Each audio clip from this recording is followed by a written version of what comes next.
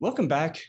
This week we are going to focus on the hot topic in the news because, well, for the last 8 months, the primary hot topic has been COVID, and so it hasn't changed this week. This week we're going to talk about COVID, but the COVID vaccine. There, over the last couple of weeks, we've received some really good news as it relates to a COVID vaccine. But of course, with all good news comes controversy. So we're going to talk a little bit about that controversy because it has turned into a psychological discussion. Right. 2020 is the year of yes, but. It's just like no matter what happens, it's yes, we had an election, but yes, we have, and now it's yes, we have a vaccine, but it's in the news because on December the 10th, what we want to talk about are the issues surrounding that vaccine, right? Because it's not I think everybody must have assumed that once we get the vaccine, we vaccinate everybody and the pandemic's going to be over. Okay. So it's far more complicated than that. Right. And we're going to try to resist talking of, going down the whole line of anti-vaccine situation, because that is a completely different discussion. We've talked about that on the podcast before. And so we're not going to talk about it from that perspective. Mm-hmm. And so, those of you who may have been looking for something like that, that's not what we're going to talk about today. Yeah, this is not an anti-vaccination diatribe. That is a separate topic. Right. This is about the vaccine we've all been waiting for, that we've been waiting for all year. And now it's here. It's been approved by the Food and Drug Administration. But now there are a number of issues surrounding the vaccine that we are now confronting us. Okay, and one of them is safety. Everybody's concerned about the safety. Should I get it? Is it harmful? Is Bill Gates somehow involved? Those sorts of issues. But first issue is safety. Second issue is, will people agree? And there are certain attitudes about this vaccine in particular, and how people are approaching it. So what we wanted to do was sort of talk about not the medical or the distribution aspects of this, but the psychology that around this vaccine, about whether or not you're going to take the vaccine. Right, absolutely. And that's why we're making sure that we emphasize that we're not talking about it from an anti-vaccine perspective, because the numbers of individuals who are concerned or maybe even against this particular vaccine is far higher, far greater than the numbers associated with anti-vaccines. Right. Anti-vaccines, those who are against vaccinating, our babies and toddlers because of concerns related to development and all that. That's a relatively small group of individuals, as compared to almost 50% of Americans are saying that they're really concerned and may not accept a vaccine for COVID. That's nowhere near 50% of parents are reluctant to have their children immunized. But we're looking at numbers approaching 50% at least, and that may be an underestimate, of people who are at least reluctant or hesitant to agree to get this vaccine. And so the first issue is safety, and the question is, did the FDA rush through this thing just to get the vaccine out there? And there's a great article written by a virologist from Michigan, and in it she reminds us that on December the 10th, there was an FDA advisory council that voted 17 of 22 members who voted yes. And the question was, based on the totality of scientific evidence, do the benefits outweigh the risks for individuals 16 years old? So that's the question that the FDA has to answer.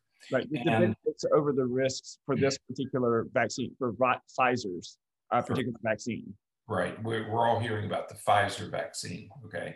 And this is about, because it's been the first, I guess Pfizer's and Moderna's are going to be the first two that are approved. Well, Pfizer's The advisory committee on December the 10th said that. And on December the 12th, the full FDA gave its approval. Right. So now this vaccine, which has already been manufactured, now can be distributed.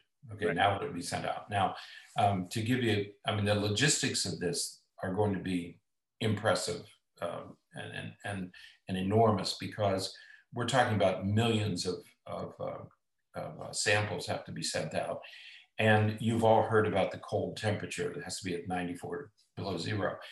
So there's that cooling problem and the distribution problem. England is starting now. England approved it last week, and they've started their distribution. And it's going to be a massive undertaking. I mean, you're talking about immunizing millions of people, and it's a two-part vaccine. You have to get 2 shots, not 1. So there's that also, that, you know, a person may get the first shot, not the second shot, and they're still not safe. So the council has said, no, this is safe. But during that meeting, and the reason this woman wrote this article is because people are questioning the transparency of the process. Right. And she wrote the article to say, this is a transparent process. Right. And at the end of the meeting, it was a 9-hour meeting, and there was a 1-hour time for any dissent or comments to be made. Public. And so even people who were opposed to it had an opportunity to express their opposition and their concerns. So this was an open process. Right, and this was a public presentation, and so questions were open to the public. Like, anybody could have watched this. Anyone could have had the opportunity to ask questions. Mm-hmm. Mm-hmm. So it wasn't restricted to, you know, FDA or people in scientific community in general. It was anyone could ask questions. Right.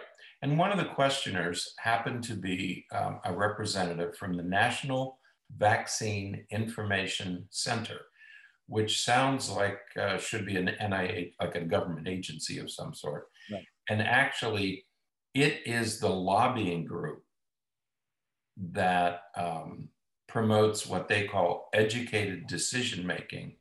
But actually what it is it's the anti-vax movement. And there was a wonderful program last week reported an in-depth analysis of this. This is an organization whose sole mission is to discredit and raise questions about vaccinations. Okay, so but again, the anti-vax group was given a voice. So it's not like nobody's talking. That they had their say, and they raised their questions, which is important. And you know, before anyone jumps up and says, you know, well, you know, I thought you weren't going to talk about anti-vaccines or anti-vax movement, or that we're disparaging, not in any way. No. You know, it's important, as you said, that they have a voice as well, because that is a group of people who look into this and are very concerned about our safety and what it means, and what vaccines can do to us and things. And so it is important that they have the opportunity to ask questions and take part in this process. Right. Yeah. And so they ask what are really legitimate scientific questions. You know, who's included in the trial? Did we include everybody? Are you sure you did due diligence? So they raised what we would call devil's advocate kind of questions. You know, I want to make sure that you guys have considered everything. And so, not in a confrontational way, but this woman said, let me answer your questions. They're legitimate questions. Let me answer your questions. And the way she did it, the author said, let me answer your questions. Right. The author of this piece that we have posted. And so she said, let me answer your questions.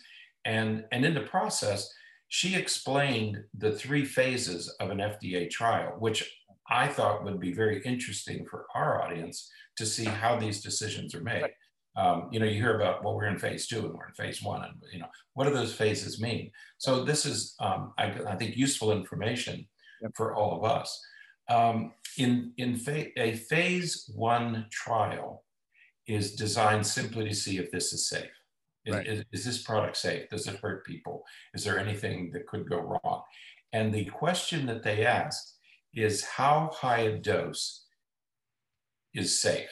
Right. How high a dose in this drug is safe. So what they do is they get a group of volunteers. I'd like to talk to that group. Well, and it's important to say that these phases, this isn't where they started. No. When I remember, when we, back in another lifetime, when we worked at the university, and we were part of some of these kinds of studies, not particular vaccines, but medication. Yeah, drug studies, right. These phases, phase 1, 2, and 3, that we're going to talk about now, came after all of the bench work. And by bench work, we're talking about, looking at the virus in a petri dish and subjecting it to different things and seeing how it responds. And, in some ways, then going to, animal tissue and looking at it from a, in a very sequential, stepwise process. And once it gets through all of that and is deemed safe, then they get to human trials. Right. And human trials is a huge step. Absolutely. You have to do a lot of work before you get to human trials. I mean, there are a lot of benchmarks that have to be met before you can try it with the first human. That's right. That's right. So we knew the drug probably wasn't going to kill anybody. There were probably because we had tested it on all sorts of animals. Right. And animals are not that, we're not that different genetically. Okay, there's only a few genes that separate us from the great apes, and so if it doesn't kill them, it's unlikely. But that's why you have this process. So you're right. The science, the basic science, had all been done before we got to phase 1. Right. Yeah, and they're pretty sure that it wasn't going to kill animals before it got to the animal part. Right, exactly. Because you can't, you have to go through IACUC and all of these other agencies to make sure that you're treating the animals in the research, that you're treating them humanely and not subjecting them to undue distress. Right.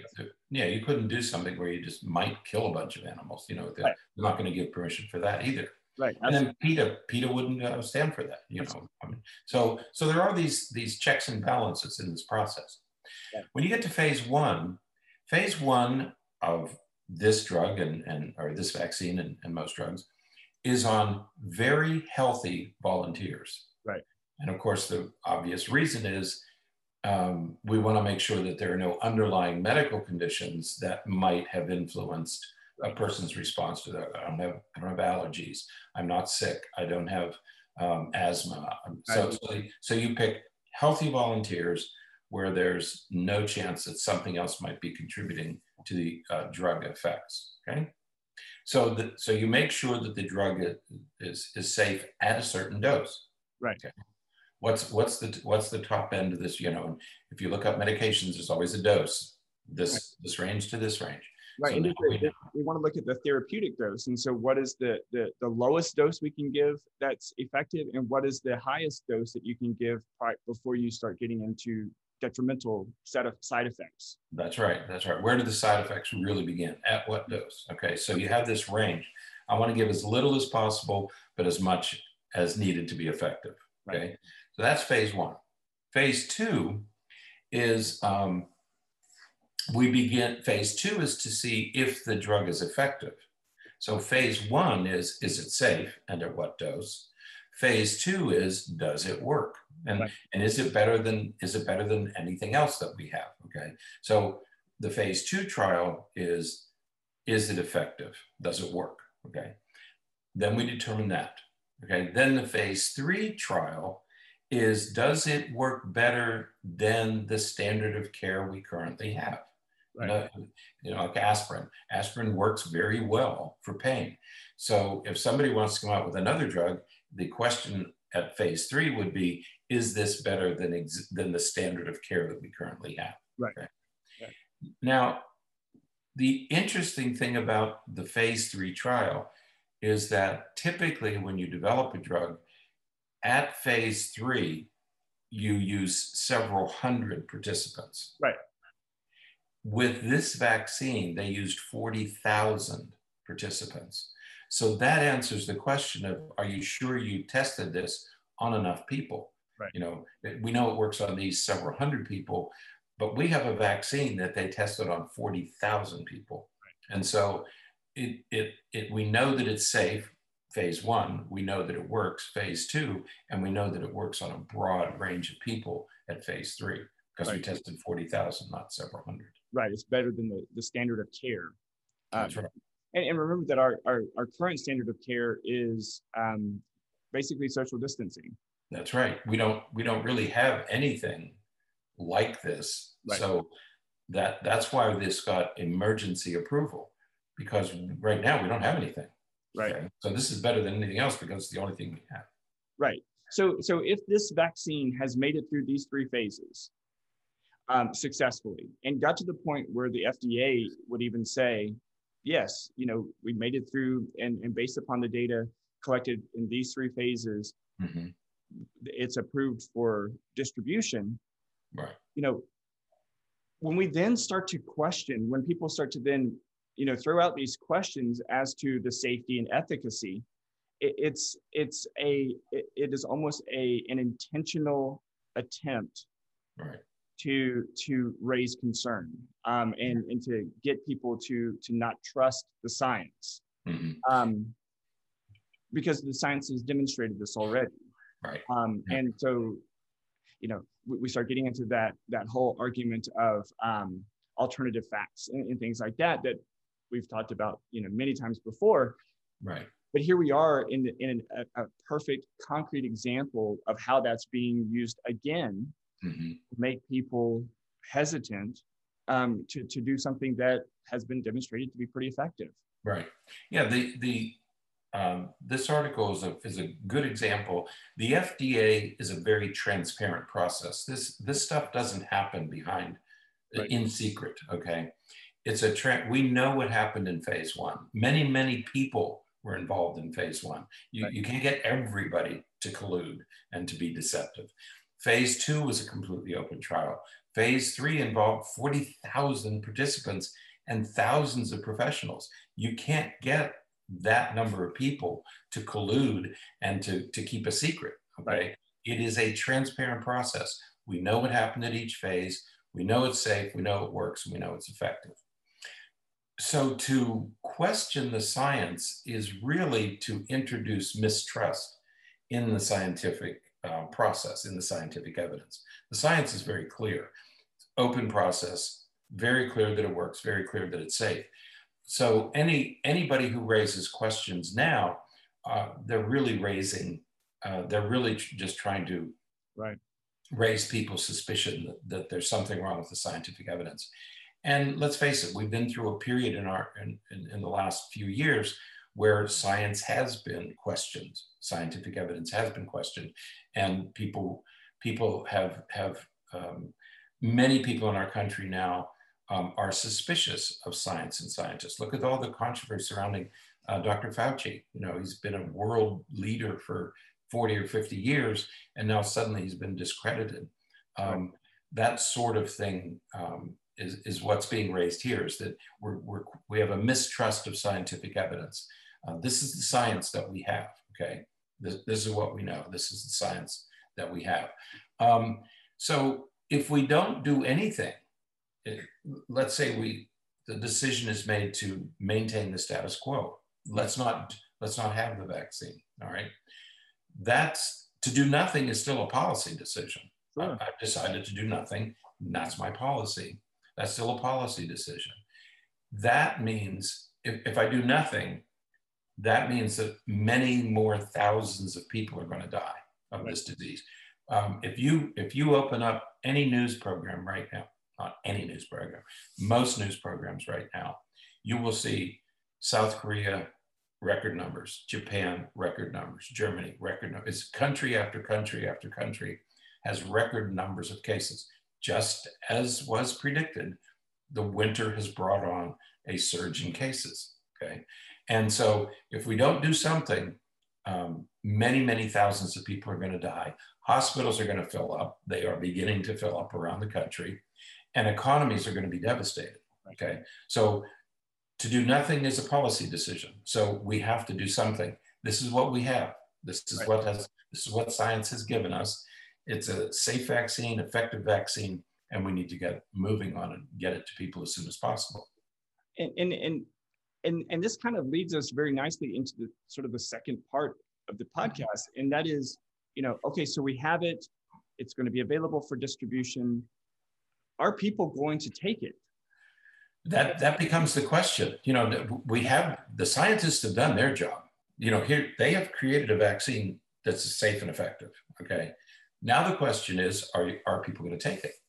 And that's why this is where it gets into more of the psychological realm. Right. Is the creating the vaccine and testing the vaccine. That's medical science. That's hard science, biology, chemistry.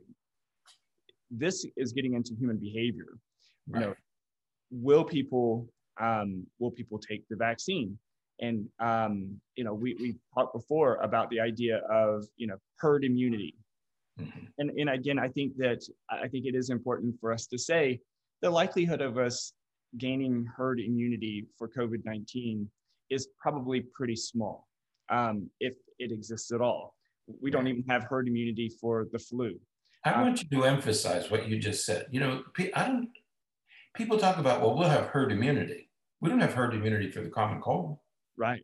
Or for any flu that we experience during the wintertime. Yeah. And every year we're encouraged to take the flu vaccine.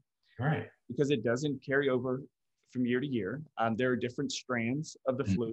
And there are different types of coronavirus that we talked about before. So, we need to back off of this idea that we will get herd immunity, and just look at, again, the science and look at what is needed from a public health perspective. Right. And that is, why would a person refuse the vaccine? And what would make someone else take the vaccine? Mm-hmm. That gets into human decision making. Right. So what we have, what this author does in the second piece is, what are people's intentions regarding the vaccine?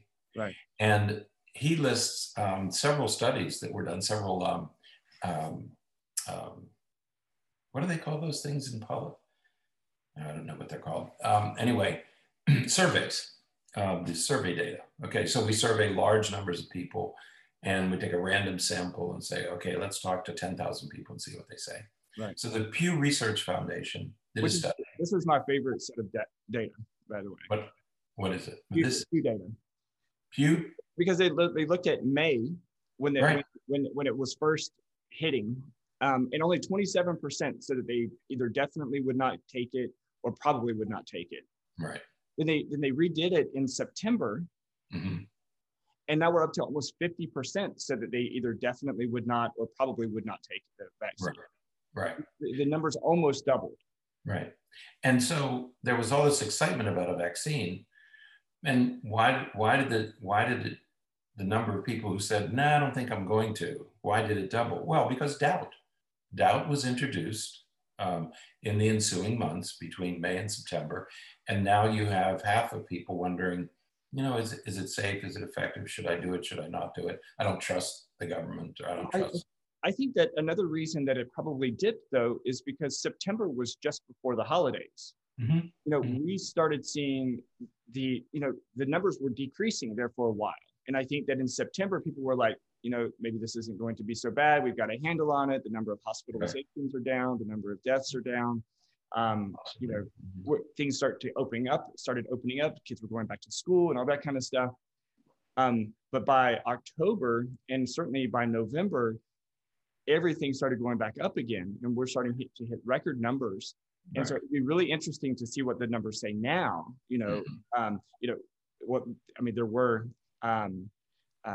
There were the CNN poll and then the Gallup poll that we're going to talk about in just a moment that has the numbers a little bit different. But still, we're still talking about a lot of people. Right. Mm-hmm. Yeah, because the CNN Gallup said, CNN said in October it was 45%. Right. Said they wouldn't. And in Gallup, they said 50% said they would, but 50% said no. Okay. Right. And by November, it was 68% who said. So the numbers are going up. And it's beginning to look like about half the population is expressing real reluctance for the vaccine, you know, and you see that throughout these studies. And the other thing that's alarming is in the specific groups. They looked at people in general, and then they looked at people who are in these high-risk groups. Right. So this group of nurses were surveyed, and 34% said, yes, I'll get the vaccine. These are people who are exposed to this on a daily basis. 34% yes, 36% said no, 31%. So it's about a third. Right. Yes, I will, no, I won't, and I'm not sure. Healthcare workers in general, 66.5% said, I'm going to delay it. And so most people have this wait and see attitude. You know, I don't think I'm going to do it. Older Americans, another high-risk group, 58% said yes, 28% no, 14. So almost a 50-50 split between, it's a 60-40 split between those who said yes and those who either said no or they weren't sure. Right. Okay. Yeah, and it's important to note that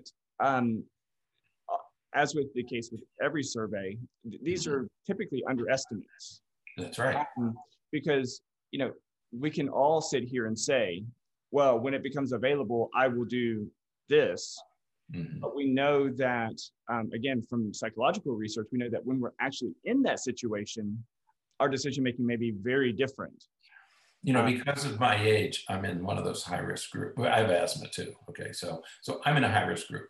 So when the virus, I was very excited. And I'm a yes, okay? I don't mind saying that. I believe the science, I know the process. So I'm not afraid of this vaccine at all. And I believe that vaccination is an important part of our health. But when it comes time to roll up my sleeve, it's a completely different set of circumstances. So right now I'm saying, I'm a yes. I'm a very strong yes, I'll be there. I'll be at the front of the line. Yeah. But when I get in my car and drive to the site, that's a very different day, you know. And so there is an aspect of it being socially desirable. That's right. Yes. You know, in a survey. Right. You know, you look at the survey, okay, this is my obligation, then I have to do my part. Right. Mm-hmm. But then, you know, again, you have that practical aspect of it. Mm-hmm. And I think that one of the big concerns is, and I've heard some of this on some news outlets, is that this is going to take effort. It's not like you just go to the doctor and you get the shot. Right. That is the ultimate behavior that you have to do. Mm-hmm. However, what it also means is you have to go back and do a second one. So you have to do it twice. You have to do it twice. So if we just say it really simply, if you take it the first time and you have an unpleasant experience because it hurts, because, you know, sometimes those shots, you know, right. it's warm, or it creates muscle weakness, or mm-hmm. you know, something that because you're getting the shot in a muscle. Right. If that is uncomfortable, or if it's difficult for you to take time off to go and have it done, you may get the first one, but you may not go back to get the second one. And that's what there's a big concern about that. Yeah, nobody looks forward to getting a shot. You know, it's one of our great fears, you know, that all kids, am I going to get a shot? You know, none of us like to get a needle. Okay, most of us don't like to get a needle. So there's that initial reluctance. Then you have to get the first shot. Right. And there could be some reaction. Okay, you don't know. I mean, it could be painful, you could be tired. There's a little bit of a response, which reduces your motivation then to get the second shot. So again, from a psychological perspective, you're not going to be highly motivated or reinforced to get that second shot. Yeah. So it is an effortful process. This vaccine, you don't go in and get it sprayed on you. You're gonna have 2 injections, probably not gonna be pleasant, but it's well worth it. Also, there's always a risk involved. Sure. There's a risk involved with getting Novocaine. There's a risk involved in getting an MRI. So nothing is risk-free in this business. And so, yeah, there is a risk involved. But again, given the overwhelming scientific evidence, this is the best hope we have to get control of this virus. Right. And so it does bring it down to the point that it's not necessarily an availability of the vaccine. Right. It's the problem. It's whether or not Americans are going to take it. That's right. Now, we don't know how other countries might do. You know, other cultures see this. You know, Germany is facing it. England is facing it. The Japan and China, they will face it. And I think different cultures will experience this differently. Right. Okay? But in America, this is what we're facing. Okay? And this, it wasn't until you framed it as cultures that will handle it differently that this even popped in my mind from what we were talking about prior to starting the podcast. Is you know, in America, we like to differentiate ourselves from many other countries, especially more oppressive countries or countries where the government has much more control over the people. And I think that one of the scariest things as it relates to sort of compliance with a vaccine will be as soon as we hear that there's a country that is mandating or forcing its people to have the vaccine. Because then we begin to see the vaccine as oppressive. Right. And as soon as we see the vaccine as oppressive because another dictator or leader of another country is making its citizens take it, we're going to start to see, many Americans will start to see the vaccine as the culprit, not necessarily the government of the other country, but the vaccine as the vehicle. It reframes the vaccine as a problem rather than a solution in this country. And so we've solved the problem of creating a vaccine. We now have one. We have solved the distribution problem. We know how to get this vaccine. They're going to use tuna. They're going to use the freezers that they use for tuna to get this because they need the same cold temperatures in order to maintain that color. And so the company that makes, I think it's Thermoclad, that makes freezers for keeping tuna frozen from catch to service, that company is going to retrofit, they're going to redesign those coolers so that they handle these tens of thousands of vials of vaccine rather than tuna fish. So again, we have the technology, we have the distribution. The question now is, will Americans take the vaccine? Will they agree to take the vaccine in sufficient numbers? Right. Yesterday, Fauci was interviewed and he expressed this concern. He said, my concern now is, will enough people agree to get the vaccine? And that now is the problem facing all of us, facing us I think in every country. But it'll be interesting to see how the UK does, because they're a couple of weeks ahead of us. I think ours is going to start to get distributed next week in our country. So it'll be interesting to see how the compliance rate is in the UK and then what it will be in the US. Right. And that brings us to the third article that we have posted in the link in the show notes. And that is an article that talks about the four different types of vaccination attitudes. Because it's not just yes or no. Exactly, right. What this guy talks about is the idea that there's actually four different categories that people can fall into. And depending on the way that the government handles it, depending on the way that healthcare workers and healthcare providers are handling it, a person may fall into one of these different categories. That's right. And I thought this was really interesting because, as you say, it's not a yes or no. It's not yes, I'm going to do it, or no, I'm not going to do it. This study was done in Germany, but I think it has implications for most countries. I think most of us are going to fall into one of these four categories. Right. And I certainly did. As I went through them, I thought, oh, I guess I fall into this category. Mm-hmm. Yeah. Yeah, the first is the anti-vaxxers. They're opposed to vaccination for themselves, and they're opposed to mandatory vaccinations. I mean, this is that anti-vaxxer group. So they're clearly at one end of the spectrum. Right, and this is again where we know that these numbers, because we were just talking about 50%, they may not get it. This is how one of the reasons why we know that it's not just yes or no, because this is about maybe 20% of the population. So there's another 30% that has to be accounted for. You know, if we look at those numbers, so about 22% or so would fall into this anti-vaccine category. Yeah, it's just a flat no.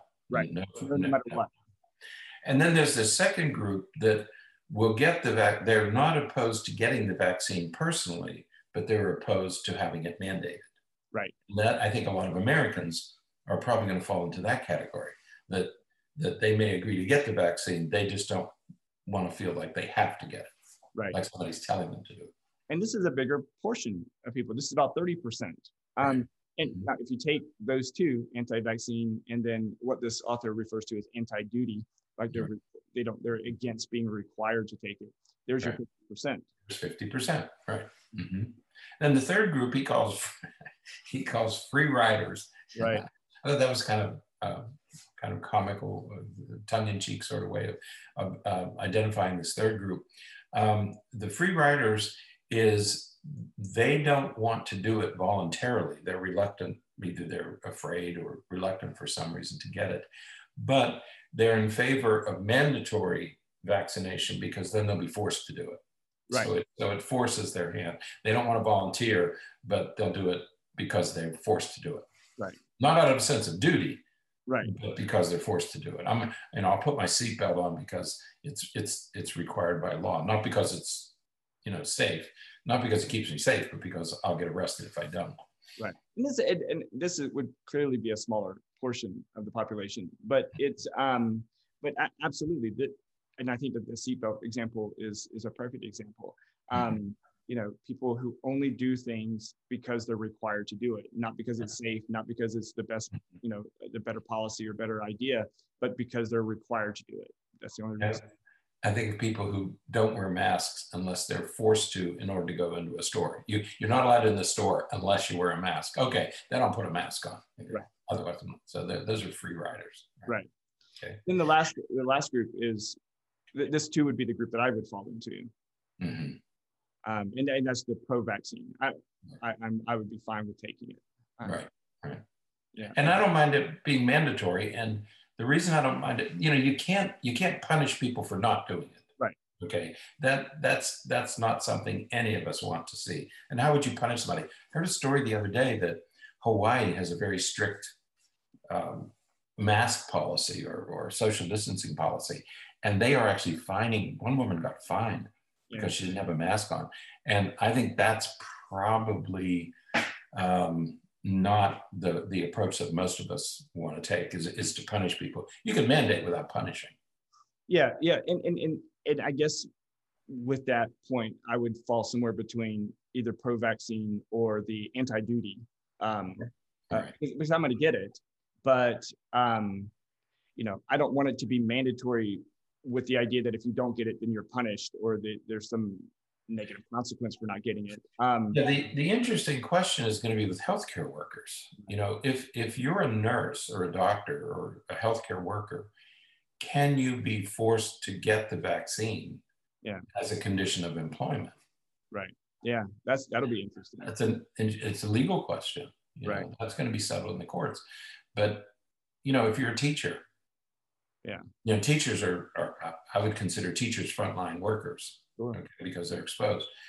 Can you force a teacher to get the vaccine so that she protects her students? Can you mandate that? Can you make it a condition of employment? That's going to be an interesting question. Yeah, and I would be, that'll be an interesting.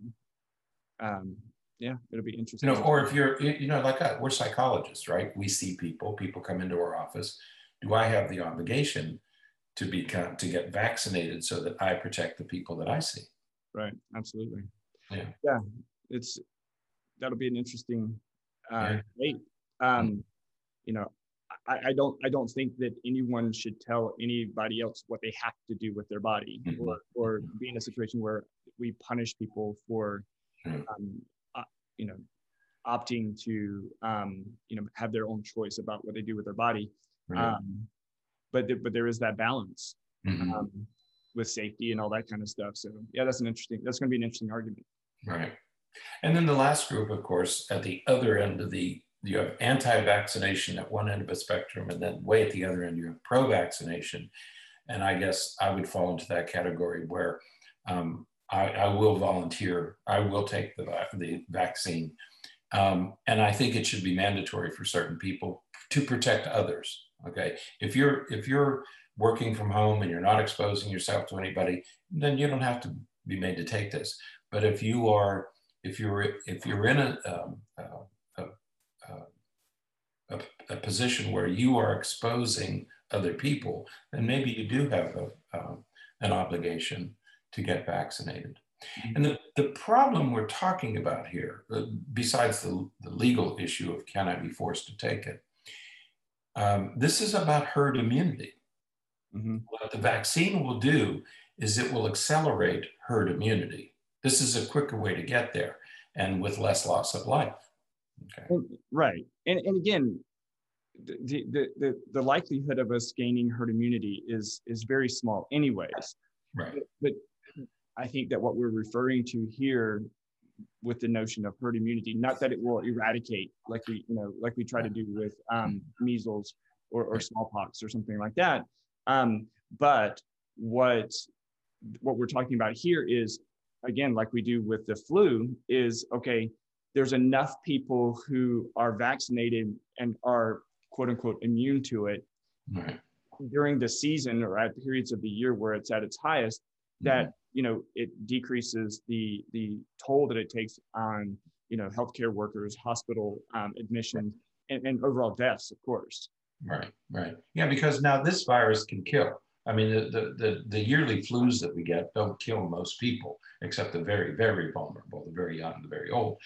But this is a virus that can kill if you get it. And so that creates it. This isn't just a regular virus. This is a different kind of virus, much more lethal. And so we do have some social obligation to do what we can to protect each other. And one of the ways to do that, vaccination. Herd immunity doesn't mean we're all going to be immune to this. Herd immunity simply means enough of us will be protected that we can manage those who do get it. So there are going to be people who will continue to get the coronavirus, this COVID-19 virus, but the numbers will be small enough that we can manage it. So that's what we're talking about. We're not going to all be immunized to this thing, no matter what we do, any more than we're immunized against any other flu virus. Absolutely. Okay? But the problem here is the lethality of this virus. That's what we're concerned about.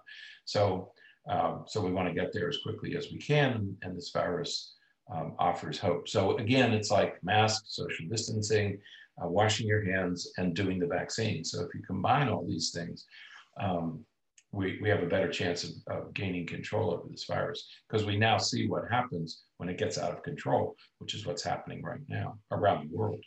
Absolutely. So we certainly encourage you to check out the articles that we posted, and to just look at the science and appreciate the science for what it is and what it says and what it's telling us. Don't become so inundated with conspiracies or with what the news tries to portray sometimes, that things may not be as open and as forthcoming as they really are. We get into those scenarios where we become overly anxious because we're listening to news outlets that are really just disseminating fear. So really think about that and look at what is in your best interest, what is in your family's best interest, and what is in your society's best community. Right. Exactly. So right. Right. Yeah, we have that obligation to each other, to keep each other as safe as possible. Right. So, yeah, as you work through this, because it's a very personal decision and it's a family decision, okay? But as you work through it, you have to make a decision at some point. Right. All of us are going to make a decision. The important issue is, what evidence do you use to make your decision? Mm-hmm. And what we're saying is, if you think back to that first article, what we're saying is, boy, the science is pretty clear on this one. I mean, this is rigorous science done by thousands and thousands and thousands of people. They can't all be in on the lie. I mean, it's just not possible. And so if you're going to make a decision, use the best evidence that you can get. If you have something comparable to the 40,000 people who were tested with this, if you have something as compelling as that, by all means, consider that. I just don't know of anything as compelling as the phase 3 trial that was undertaken with this drug. I mean, I don't have anything else that has that kind of evidence. And so the science is saying this. I don't know of anything other than that I would rely on. Right. Absolutely. So, love the science. Yeah. Embrace it. Right. It's what we have. It's all that we have to make these kinds of decisions. Absolutely. So, all right. Well, that is it for today. We'll be back next week and talk about some holiday cheer. We'll talk about some more stuff next week. We'll talk about more things. Right. So that's it. Until next time, stay happy, stay healthy, and forget to be afraid.